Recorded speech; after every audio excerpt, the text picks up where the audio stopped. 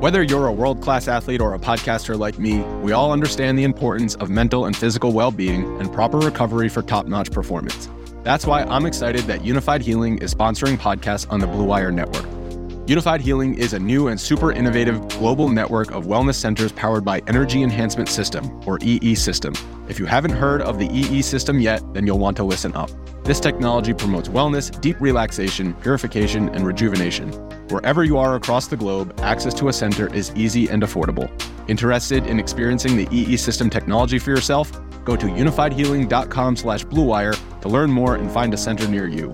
That's unified, UNIFYD, healing.com/bluewire. No material or testimonials on the Unified Healing website are intended to be viewed as medical advice or a substitute for professional medical advice, diagnosis, or treatment.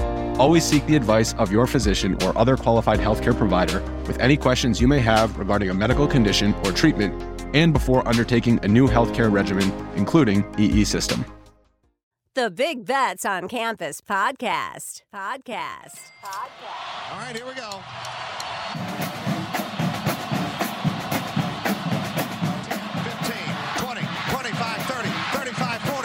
50, and the kick is blocked. The college football world stunned. Lost the football. Oh my goodness! He stumbled and fumbled.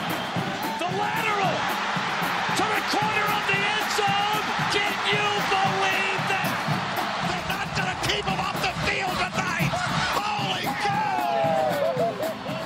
It's not the size of the dog in the fight. It's the size of the fight in the dog. Welcome to the Big Bets on Campus podcast, brought to you by BetMGM. This is our Group of 5 Deep Dive. I'm Mike Calabrese, joined by Mike Iannello.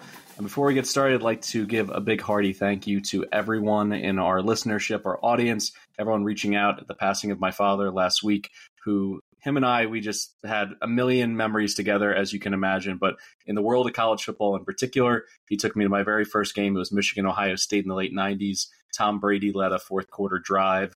And basically from there, like, my love of college football just blossomed. And we ended up going to dozens of games together all over SEC country. And it was very meaningful to me, all the kind words, everything that was being shared on social media, in our, comments, as well as our reviews. I really appreciate that. And a special thanks to the entire Action Network family. So many people kind of blew me away with, their kindness, their insight, their caring. And also Mike Iannello here was one of those. I really appreciate you keeping it all together with Tim Kalinowski. Last week, I listened to the show. I really loved it. I thought you guys did a great job. So from the Calabrese family to the Action Network family and everyone who listens, we all really appreciate it. So thank you very much. Yeah, we're happy to have you back. We appreciate Tim filling in, but I love Tim, but it just wasn't the same without you. So we're definitely happy to have you back. Although I don't know if you said you listened to the show.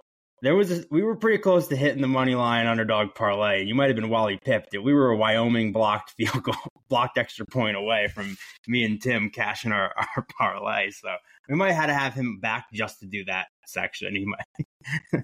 But I don't know about Wally Pipp's career numbers. Probably a lot better than me in the Moneyline Underdog segment of this program. So I can't imagine that the GM would be all that's conflicted in terms of who they should go with. You know what's going to make me feel good? Getting back into our G5 Heroes of the Week, because I have one that's a little bit obscure right off the bat. I love throwing out these names so you're like, who is that guy? I can be your hero, baby. You can take my breath away. We're going to start with Brian Hansen, the kickoff specialist for Colorado State, because there's nothing better than some late nights tomfoolery. Usually it was, the Pac-12 after dark. This is the Mountain West after dark. Colorado State digs themselves a huge hole. They need their specialist to have some perfectly fine-tuned onside kicks. He does it. So the redshirt freshman, a walk-on, mind you, goes ahead. The first one perfectly executed. The second one also perfectly executed. He gets called back on a penalty. I believe they blocked a guy before it went 10 yards. But he gave them life, and really it swung the entire game. They don't win that game without those extra possessions. And just a shout out to his hometown, Colleyville, Texas. That's where my college roommate at Mizzou was from. So it's nice to see that Colorado State has kind of a national recruiting net going after a kid who actually initially was a commit for UTSA, but then walks on at Colorado State and really saves their season as we were talking about before the show started, saving the Colorado State win total for sure. Now that has life and has legs. So we'll see if Colorado State can also parlay that into maybe making a run and making it to the Mountain West Conference Championship game. Still a ton of work to be done. Still a lot of issues with them offensively. They go through these prolonged funks. But in terms of the G5 Hero of the Week, for me, what's better than having a kickoff specialist, Brian Hansen? Thank you for doing the Lord's work, getting the Rams back into it. Calabrese, I'm glad that a week apart didn't dull our chemistry one bit. Because I wrote down Braden Fowler Nicolosi. There we go. All right. Because your guy did the dirty work and put the ball back in Fowler Nicolosi's hands. 3 touchdowns in the final 4 minutes. 33-yard touchdown pass with 0 seconds left to win, as you mentioned it. Saved our Colorado State win total. Tim asked me about this game on the pod. I said, obviously, I love the Rams, but I feel like they've burned us too many times where we trust them and they don't win. And just when I think we're out, they pull us back in. So maybe foreshadowing something to come on the show. But, yeah, we're right there. We're riding the Rams once again. All right, let's kick it straight to our best bets here in Week 8. Try to get off to a hot start. I'll let you go first this time. Yeah, I'm putting my money where my mouth is. Something that, I gave out back in the summer on our conference preview shows. I told you in the summer, I think Miami, Ohio wins the MAC. Well, this is basically a MAC title game preview, and I'm going to bet them in both games and hope I win one of them. I'll be honest, I hope it's the second one. But just in case it's not, I'm taking Miami, Ohio here, plus 1.5 against Toledo at home. I said it, and I think I've been proven right. Brett Gabbert's the best quarterback in the MAC. He has 14 touchdowns, just 4 picks this year, 9.2 yards per attempt. I know I'm higher on Daquan Finn than you are. I know you don't like him at all. I still think he's pretty good, but he doesn't have the explosiveness that Gabbert does, especially this year with our boy, Gage Larvadain, who has established himself as the most explosive player in the MAC. He's averaging 21 yards per catch. He is so good. Joe Wilkins, the Notre Dame transfer, has given them such a good possession guy, 2 lethal weapons. And Toledo's entire offense this year has been Penny Boone, and he's terrific. He runs the ball so well. But Miami has a great defense. They're 40th in the country in success rate against the run. And that's included bad games against Miami and Cincinnati, and that they're still that high. In 3 MAC games, they've allowed just 88 yards rushing per game. They don't allow big plays. They create a ton of havoc with Caden Woolard and Brian Ugwu. And Matt Solopek is probably one of the best linebackers in the MAC, so he's great against the run. Finn has 12 big-time throws this year and 10 turnover-worthy plays. It hasn't fully bit him yet, but I think it's there. It's lingering. Toledo, their defensive numbers are fine. We know they're pretty good on defense. But look who they've played. Illinois, Texas Southern, San Jose State, Western Michigan, Northern Illinois, UMass, and Ball State. Who's the best offense they've placed? They gave up 7 yards per play to UMass and Northern Illinois. So I think Miami has the better defense.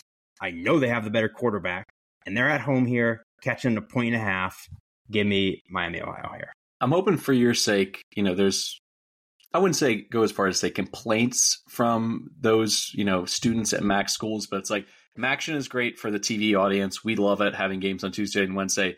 Not so much for the fan experience. You look at the crowds and there's like 200, 300 people. They better show out for this game. This better be a packed house. This is an opportunity to insert yourself in, arguably finishing the year ranked if you go ahead and win this and then win out and win the MAC title. This is it for Miami of Ohio. It's been a culmination. Can they keep Gabbert healthy? Can they find somebody on the perimeter to replace Hippenhammer? They did engage Larvadain. And I agree with you. He's the most electric playmaker in this entire conference. So gun to my head, I'm going to go with you on the Red Hawks. I think this is the right play. This is the right side of it. I tried to be measured, kind of listening to your rationale, because I'm not a Finn fan in terms of, when they really need him in big games. So we're going to see if I get burned, but I'm going to go with Miami of Ohio. Also like Toledo in general in big games. Yes. I agree with when you look at their schedule this year, they just haven't impressed me as much as I thought they would. Potentially as, the preseason MAC favorite, you would think that they'd really show out in some of these games. And the running game has popped, and Penny Boone, I agree, is somebody that you have to bottle up and corral in this game. But outside of that, I just don't see anything necessarily special, conference champion to be feared kind of special out of this Rockets team. All right, I'm going to go ahead and for the finance listeners in our crowd, this is something you're not really supposed to do in the stock market, which is try to catch a falling knife. If you want to see a stock kind of bottom out first and then try to see if there's value, I don't care. I'm trying to catch this bad boy. I'm going San Jose State, laying 5.5 against Utah State, and I'll make it pretty simple here. San Jose State's run defense is just awful. It's the worst in the Mountain West. Their defensive success rate overall is 116th in the country. But the reason why I say catch the falling knife on this one, their schedule, unbelievable. USC, Oregon State, Toledo, Air Force, and they played at Boise. That explains why their record is what it is. And then when I start to look in for moments of optimism, there's plenty. This offense can pop. They're 17th in explosiveness. They're 31st in success rate on the ground. And Kyrie Robinson has 9 TDs in his last 5 games. Cordero, to me, is fine. I think he is properly positioned in this offense not to have to win games. He doesn't have to throw it 45 times. He doesn't need to go for 350 yards and multiple touchdowns for them to win. He just needs to protect the football. And this is up against a Utah State defense that cannot stop the run. Absolutely not. They're going to get shredded by Robinson in this game. They do stop explosive plays, but that's about it. That's the only good thing that you can say about this Aggies defense. So I'm going to go ahead and play a team that record-wise, when you're scrolling through your apps and you're looking, at the scoreboards, San Jose State must stink. Just remember, this schedule was so daunting. They're losing to so many ranked teams: USC, Oregon State, Air Force, Toledo, who we just mentioned. They're not ranked, but they, are positioned to potentially win their conference. A lot of difficult games. I think it's hiding their value. I think they're a lot better. Even though Utah State has surprised both of us in terms of their feistiness this year, they end up covering by the hook against this exact same spread last week against Fresno. But I think San Jose State is better positioned. Just run. You saw it with Sherrod from Fresno State last week. I think he went for 130, a couple scores. I'm going to see even better numbers out of Robinson in this one. I'm going to go with the Spartans. Have we bet against Utah State in 5 straight shows? I mean, you tell me. At this point, like I said, I'm just going to keep riding it because Fresno State, we had Colorado State, we had UConn. I can't remember if we took Air Force or not, but it's been at least 4. Well, eventually, you would think that we would be right at some point here. Yeah, a reminder to our audience, BBOC is presented by BetMGM. Use bonus code ACTION when signing up to get a $1,500 paid back bonus in bets if your first bet loses. For new users in Arizona, Colorado, Illinois, Indiana, Iowa, Kentucky, Louisiana, Maryland, Massachusetts, Michigan, New Jersey, Ohio, Pennsylvania, Tennessee, Virginia, West Virginia, and Wyoming. Terms and conditions apply. Must be 21 or older. Gambling problem? Call 1-800-GAMBLER.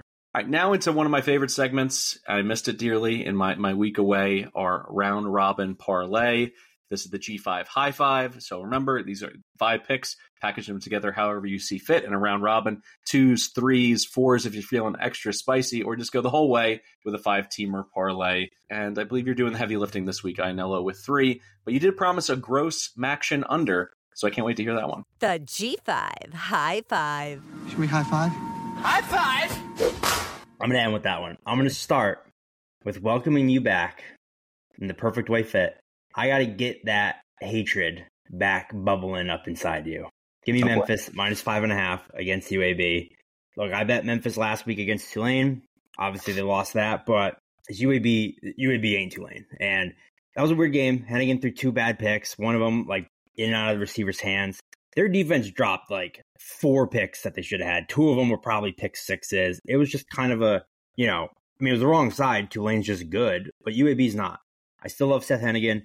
Demir Blankenship and Rock Taylor are nasty. They both had great games against Tulane. They both went over 100 yards. I love this Rock Taylor cat. I love both of them. A big part of my handicap last week, too, was how good Blake Watson has been as a runner and a receiver, that dual threat option. He got banged up early and played very limited snaps, and it showed. Hennigan did not have that safety blanket that he usually has. Ryan Silverfield called him day-to-day, sounded optimistic. Yeah, I'll feel a lot better about this if Watson's in, but I honestly still like it without him. That's why I'm giving it out. But he did sound optimistic. Hopefully he plays. UAB's 130th in the country in success rate on defense. They are miserable, and they can't stop the pass, and they can't stop the run. Memphis should be able to score at will here. UAB's been better on offense than I thought, but Memphis ranks 41st in the country on defense, 30th at creating havoc. The UAB offensive line is terrible. And Memphis is fantastic against the pass. And UAB is top 10 in the country in pass attempts per game. That's kind of what they want to do. And that's what Memphis' strength is. We have seen when UAB plays teams that are better than them, they get their doors blown off. Georgia Southern beat them by 14. Louisiana beat them by 20. Memphis is better than both of them. Georgia obviously beat them by 28. Tulane beat them by 12. UTSA beat them by 21. I think coming off a frustrating loss against the defending conference champion, that was kind of a measuring stick game for Memphis, and it was a disappointing loss. I expect the Tigers to flex a little here, get back on track. I think they run it up against UAB. They got an extra day's rest. Give me the Tigers. Because my first addition to the round robin is the rationale is so brief, I can spend a little extra time on this one. Getting back in the swing of things this week, what do I need to do first? Of course, sit down and watch the Trent Dilfer press conference on Monday, which I did. And now I consider the guy essentially a part of my weekly routine. So I know the ebb and flow. I know his body language. I know when he's holding back from saying something or when he's really, spitting the truth up on his little podium that says fire breathers only. He is essentially moving on to next year. He knows that he does not have the horses on defense. Like he says one or two nice things about, their D tackles, and that's basically it. Everybody else, they're just trying to get them lined up right. They're just trying to make sure that they don't have any critical errors. But when it comes to slowing anybody down, they can't do it at all. And I agree with you. If Blake Watson's a go in this game, I think they're going to get lit up. I think they'll give up north of 40 points. And offensively, Zeno has exceeded my expectations, but they're still not explosive enough. I like that true freshman or redshirt freshman they have at wide receiver. He's been, a bright spot for them. But outside of that, I just don't see UAB being able to hold up. Second part of this handicap, do you know what the trophy they're playing for in this one? Because this is a rivalry game between UAB and Memphis. Really? I don't. Yes, it is. And it's one of the coolest trophies in the game. And Trent was, sure to point out that the AD allowed him to try to pick it up and he could barely do it. It's like 81 pounds. It is the Battle of the Bones. And feel free to look it up on your phone, everybody. It is a big old slab of ribs, bronzed on top of like a little mini podium. It's incredible. It's why I love college football. I want more of these like weird, like the platypus cup and like all the shillelagh and all this stuff that they play for. But the playing for ribs, the press corps in Birmingham tried to entrap Dilfer. He was, pretty wily. He walked his way out of it. But he was saying, do you prefer dry ribs, the dry rub of Memphis style? Do you like, the slathered in sauce kind of Birmingham style? And he was very wise to say that he's a Birmingham man all the way. I am as well. I prefer my ribs that way. If you really pay me enough, we'll massage your feet in any of these sauces also. Hopping to my addition to the round robin this week. And as I said, it is a very brief synopsis. Air Force traveling to Annapolis to play the Middies. Navy getting 11.5. It's too many points. Plain and simple. Service Academy versus Service Academy. When a team is catching double digits as a dog, they've covered 64% of the time dating back to 1996. Air Force, in their last 16 games as a favorite against Navy, dating all the way back to 1998, they're 4-12 against the spread. Their last 6 trips to Annapolis as a favorite, they're 1-5 against the spread. So I just view this as teams that are familiar with scheme. Navy's, made a few modifications to their system, but it's still essentially a triple option. They know what they're getting against Air Force. And the last 4 weeks, Navy's looked pretty decent. They got 2 wins outright. They nearly upset Memphis on the road. They looked very good defensively in that game. They're trending up. Alex Texa, is killing it at fullback. He's averaging over 8 yards per carry. And in his last 4 games alone, he's got 4 scores, 457 yards, and over 9 yards per carry. So I'm not going to get enamored with, the offensive stats because this is just going to be one of those running clock kind of games. Few possessions. You may have, 2-3 possessions in an entire quarter. Double digits. That's too many. I'll take a Navy team that seems feisty. I think they'll get to, let's call it 5 wins. Maybe they can flirt with 6 in bowl eligibility in Newberry's first year. I like what Navy has here. And as much as I want, we're very close to one of my dream scenarios. I shared this on Twitter a couple of years ago. Things that I need to see happen. I want to see another defensive player win the Heisman. I want to see a Service Academy in the year 6 game. I think it would be awesome. Obviously they're all national institutions. Their fans and alumnus live all over the country. They would just go berserk to play in like the Fiesta Bowl or the Cotton Bowl. I think that would be awesome. Rooting for Air Force. I just think this is too many points here. What do you think? Yeah, I don't love it. I certainly wouldn't lay them with Air Force, like you said. But I think this Air Force team is, I believe Zach Larrier is out, which does kind of concern me a little bit. That is big. But this Air Force team is so good, and I just think Navy sucks. So I'm kind of I think you're sleeping on this Navy defense. As I said, they held Memphis to 28 points, which is not easy. And they shut out Charlotte. Like, they're doing what they're supposed to do in these games. They're shortening games, and they're not giving up explosives at the same rate as they were last year under Ken Niumatalolo. So I think they've improved. I'm surprised. I feel like this is like an autoplay situation for you. I know you respect Air Force a lot. That's Stucky's the move. I never bet Service Academy anything other than like the autoplay's the under. All right, we're laying down the track here. What's the next one in the round robin?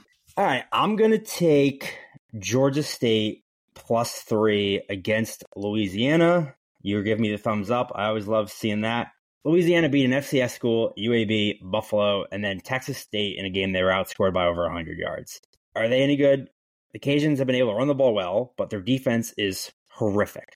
They're 110th in the country in success rate on defense, and they're especially bad against the run. They're 124th in the nation defending the run. They've allowed over 175 yards on the ground in 3 straight games, over 200 in the last 2 games. They've allowed 8 rushing scores in the last 3 games. Well, all Georgia State does is run the ball. Marcus Carroll is averaging 123.7 yards per game on the ground, 10 rushing scores. He's a monster. He's averaging over 5 yards per carry. We know what Darren Granger could do with his legs. He's kicked in 58 yards per game, 5 scores himself. He's also throwing the ball a lot better this season compared to last year. He's averaging over 230 yards per game. His completion percentage is up to 69%. So he gives them kind of that dual throw ability we didn't really see with them last year. All they did was run it. They're still running it, but now they have that throwing option. And the Georgia State rush defense has been awesome. That's what they're very good at. They've struggled to defend the pass. Like I said, the only thing Louisiana does well is run the ball. Ben Wooldridge has been hurt, so freshman Zion Chris is starting. He's got 7 touchdowns, 4 picks. He's averaging just 18 pass attempts per game. So I think this sets up nicely for what Georgia State wants to do. I think they're better than people expected. We've seen them. They beat Coastal. We've seen them have some good wins. Louisiana's beaten nobody. I think the wrong team's favored here. So I think the matchup sets up well, where they're going to run the ball on a bad rush defense, and they're going to stop the run. Give me Georgia State +3 here. Granger, another little tidbit, has kept a clean sheet, no interceptions in 5 of his 6 starts this year. That's critical, because when he protects the football and they keep the chains moving and he adds in his dual threat element, I agree. I think they're the much better team in this one. I think Louisiana is a paper tiger, and they're going to get exposed, particularly game flow wise, when they can't run the ball. Whether they're playing from behind or a tie game or they just want to run it, they're not going to have the same kind of success they've had against a really lousy schedule. You mentioned some of the teams. They played 4 teams outside of the Sagarin top 100. So I think this is going to be a wake-up call for them. This fall season is in full swing, which means if you're like us, you're busy watching football. You might be so busy that you're looking for a more convenient way to eat, and Factor ready-to-eat meals in just 2 minutes can take care of you. Factor can help you fuel up for breakfast, for lunch, for dinner with chef-prepared, dietitian-approved, ready-to-eat meals delivered straight to your door. You'll save time, you'll eat well, and you'll stay on track with a healthy lifestyle. This October, get Factor and enjoy eating well without the hassle. Simply choose your meals and enjoy fresh, flavor-packed meals delivered to your door, ready in just 2 minutes, no prep, no mess. I can speak from my own personal experience. As soon as they were delivered to my house, I could barely keep them in the fridge. I was eating multiple every single day. I was like, you know what, Factor, also add in breakfast, lunch, snack before dinner, late nights, college football watching, little meal to go there. There's plenty of ways to enjoy, and Ainello and I can both attest they're fantastic. So head to factormeals.com/BBOC50 and use code BBOC50. That's 50. Get 50% off. That's code BBOC50 at factormeals.com/BBOC50 to get 50% off. All right, to close out my additions to the round robin, I'm going New Mexico State -3 at UTEP. Let's start with the fact we've been talking rivalries. This one's got 3 rivalry names, which I love. Of course, the first one, we always bow down to our corporate sponsors. First Light Federal Credit Union, Battle of I-10. They're also competing for the Silver Spade Trophy and the Mayor's Cup. These 2 schools, it's one of the closest FBS rivalries. They're only separated by 40 miles, even though it's across the Texas-New Mexico state border. So it's one of the most passionate in terms of familiarity rivalries in all of college football. And New Mexico State here is in a really good position to get bowl eligible for the 2nd straight year under Jerry Kill, but they need this win. So they're laser focused in, and we've talked about Dana Dimmel. There's a good chance he's going to finish, for the 5th time in 6 years with a losing record. He's got to go 4-1 or better, to avoid that. I don't see that. They have a quarterback who 2 months ago was 4th on their depth chart up against a kill defense that's now ranked 37th in Havoc. And just like last year, I feel like this is a carbon copy. The defense keeps getting better, and Diego Pavia, Diego,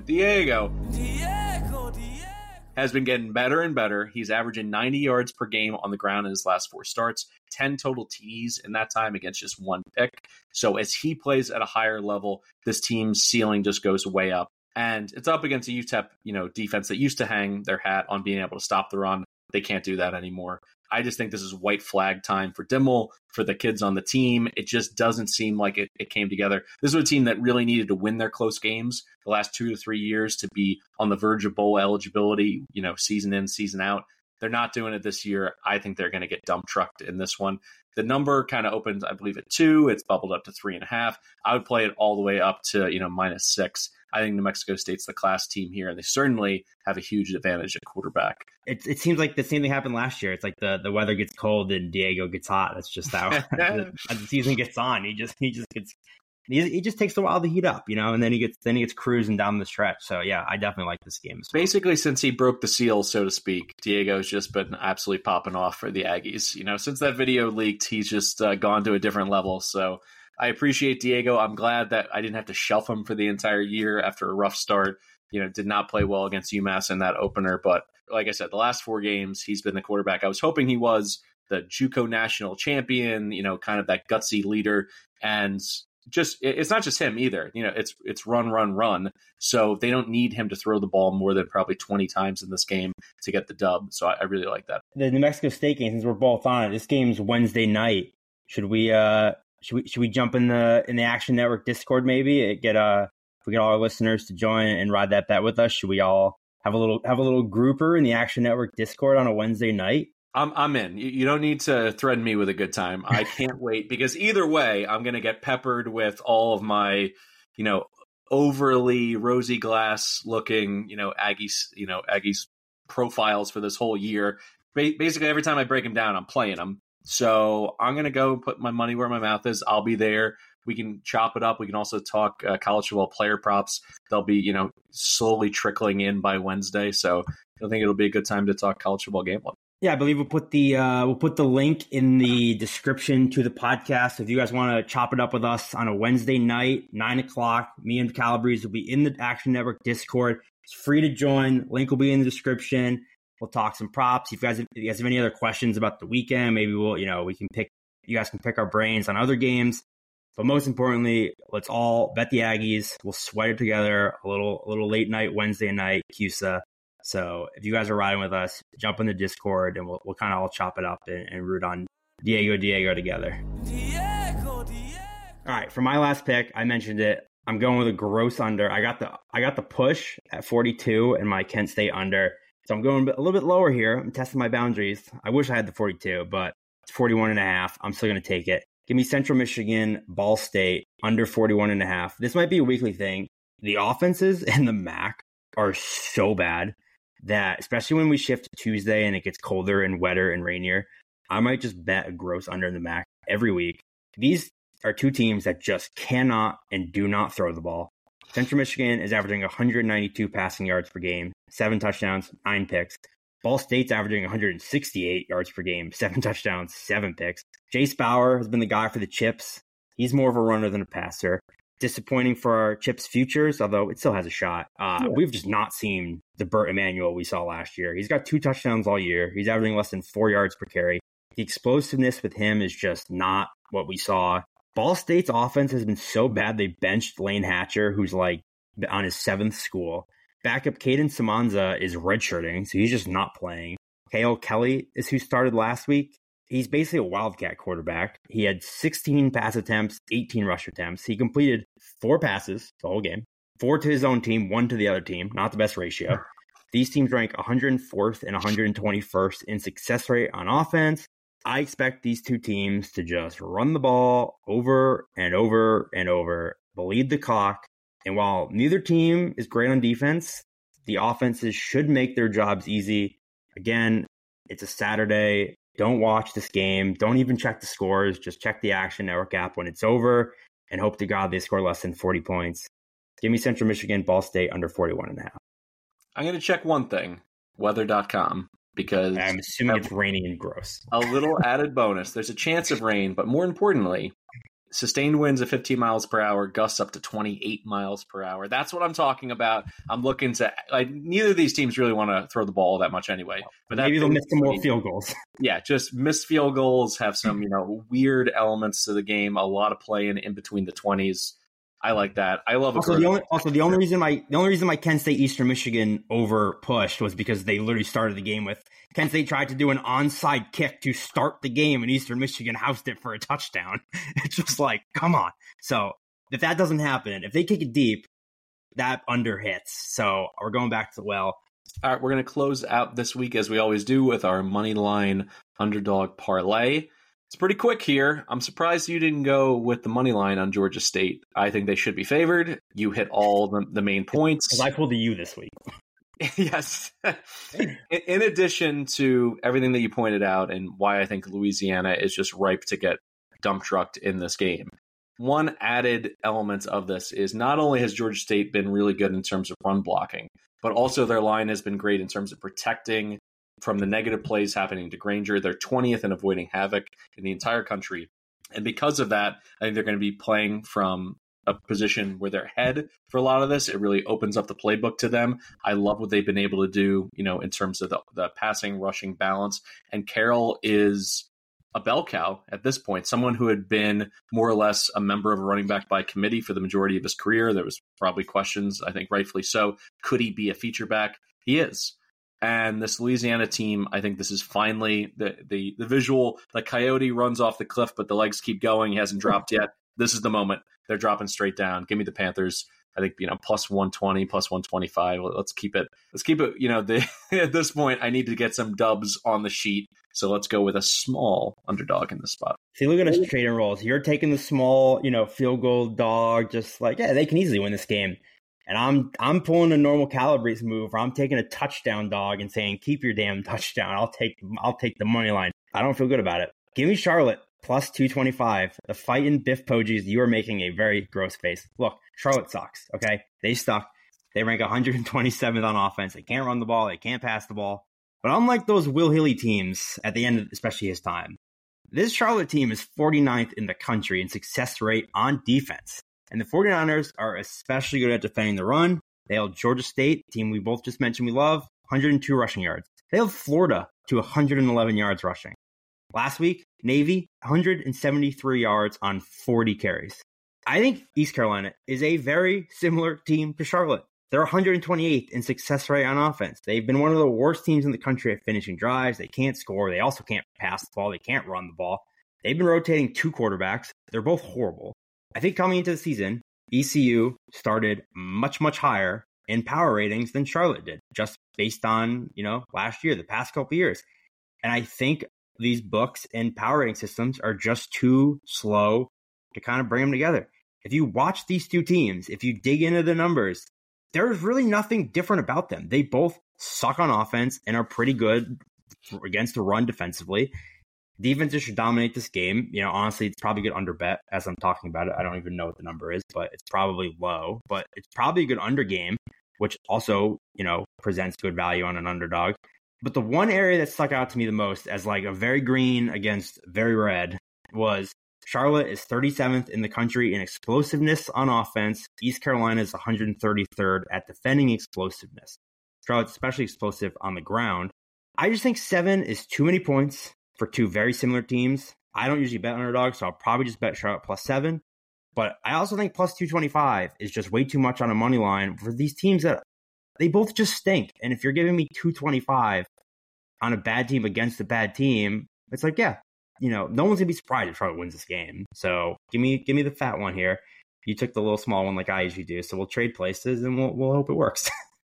40.5 on that total, by the way.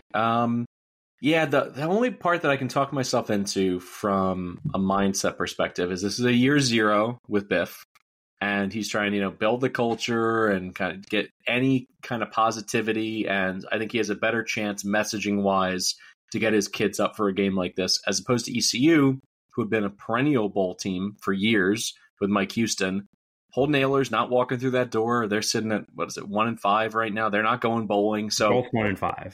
It's easy to look at it to your credit and say, oh, these teams are similar. I'll just go with the home team. Where it's like, not really. There was one who kind of figured they'd be in a spot like this, which was Charlotte as they rebuild.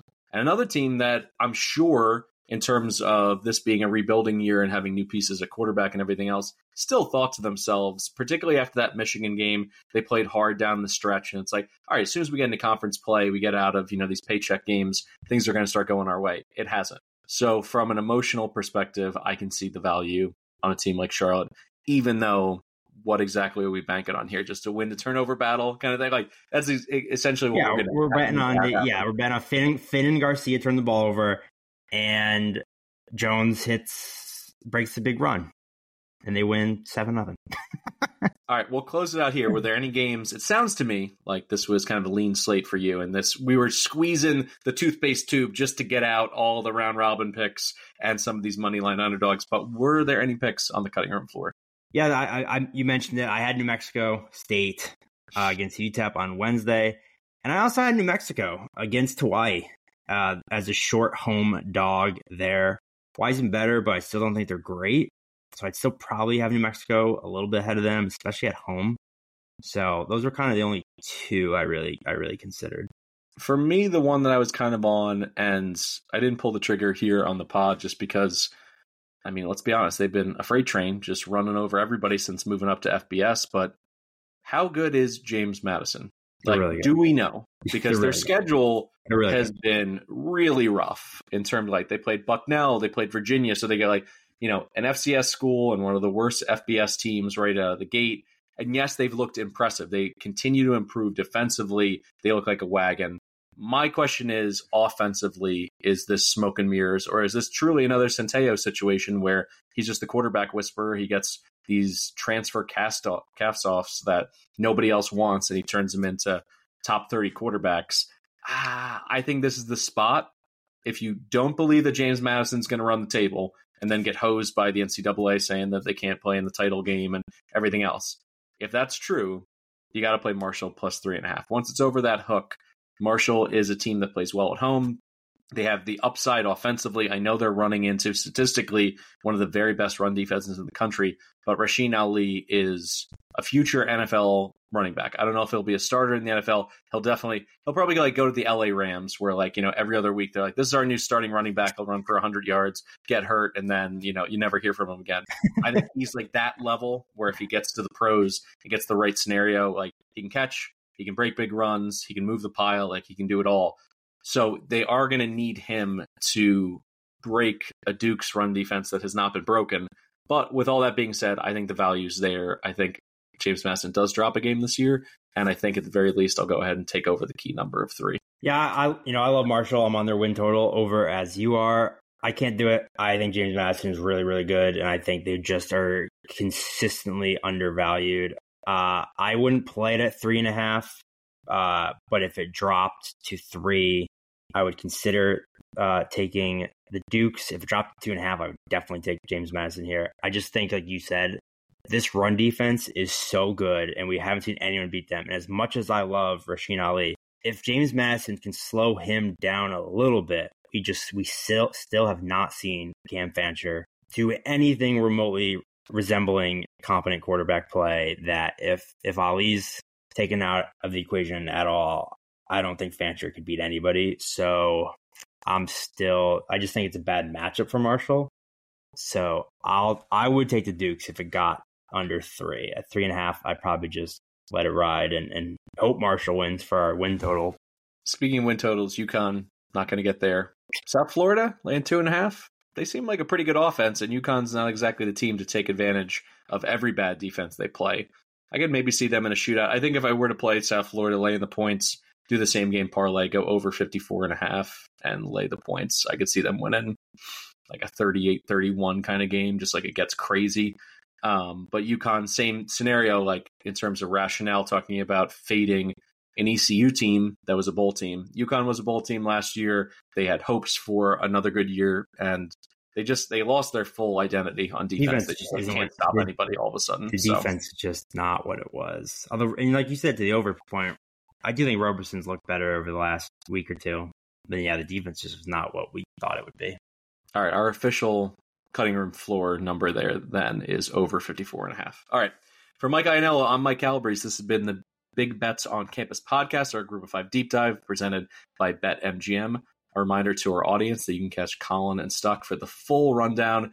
They usually hit, 60, 70 games in a 90-minute window. It's incredible the amount of detail and depth they get into. That'll drop on Thursday. Then our live show on Saturday. I'll have my G5 best bet of the week.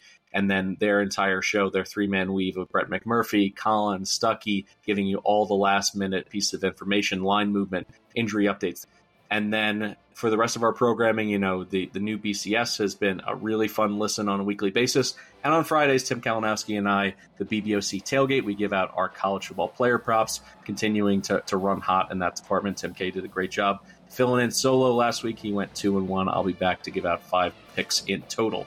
All right, that's it for us. Hopefully this is a great weekend for college football. Hopefully for our Penn State futures, they take care of the Buckeyes in Columbus. I know we don't talk that much Power 5 football, but we're all on the same page there in the Action Network family. So enjoy, and we'll see you next week.